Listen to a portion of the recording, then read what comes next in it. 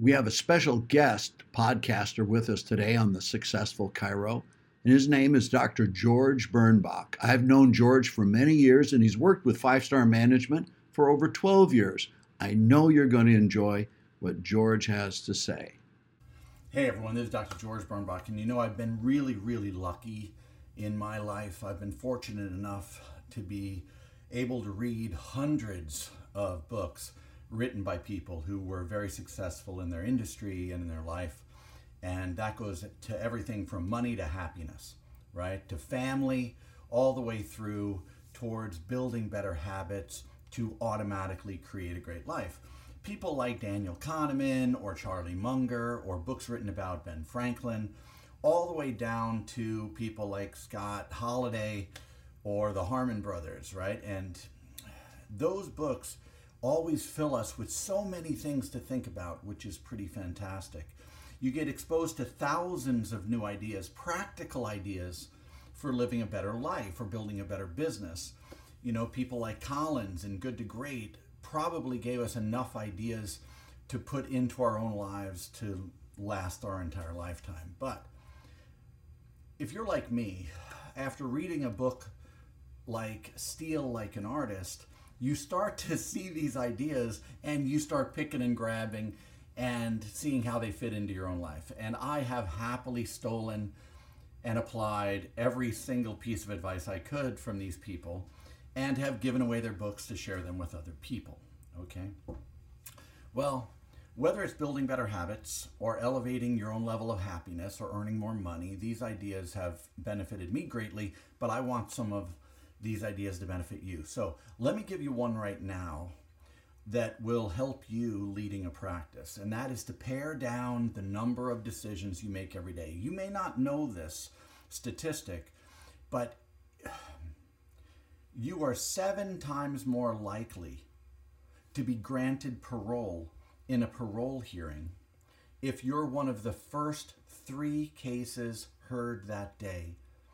And you are less than 10% likely to be granted parole if you're seen after lunch on that day. Now that's not my statistic. That came right off of the news, but think about that. What's the difference between the qualifications of the early agenda versus the late agenda? Well, the difference is something called decision fatigue. Every single day we make hundreds, if not thousands, of decisions. Simple things like drive past a coffee shop or stop, all the way down to should we change this piece of equipment or that script. We make many decisions, right? From should we hit the snooze button or not, or what time should I leave for work this morning? Should I exercise today? If so, what time? What should I do today? The list goes on and on.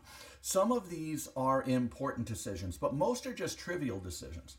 But the research shows that it doesn't so much matter whether it's a big decision or a small decision. It's that it is a decision.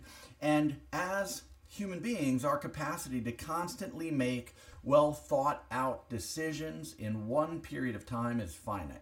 That means that when you use your brain power, you burn brain calories, right? Thinking burns calories. And Donald Miller taught us that in Business Made Simple, but thinking burns brain calories. And when you use your brain power earlier in the day, you will consequently have less thinking power later in the day, right? Einstein made this famous by wearing the same things every day. Steve Jobs used to do the same thing. Whenever he got on stage, he always wore the same outfit. Sure, it was a uniform, but it stopped decision fatigue for him so he could think about the things he found important. You see? So if you're making a lot of decisions early on, you may have less brain power later on when you have to make an important decision. That decision fatigue can be crippling, you see. Decision fatigue explains why ordinarily sensible people get angry at coworkers or family members if they do something like buy some extra clothes or they don't answer the phone the right way. If anger is kicking up, it's usually because we're fatigued.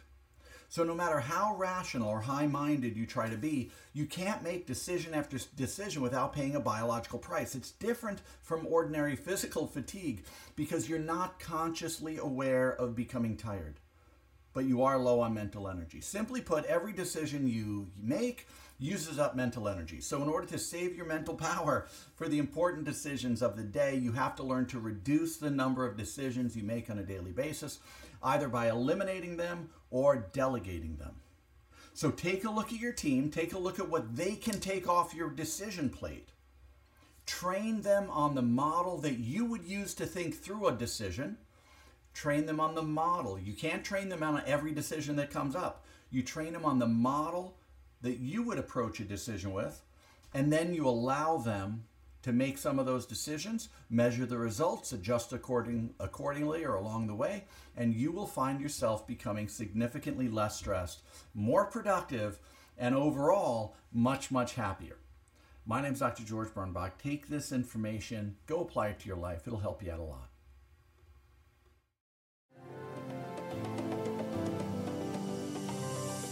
Hope you enjoyed this episode of The Successful Chiro. If you like the way I think and want to see what's possible for you, get in touch at knowlesbook.com.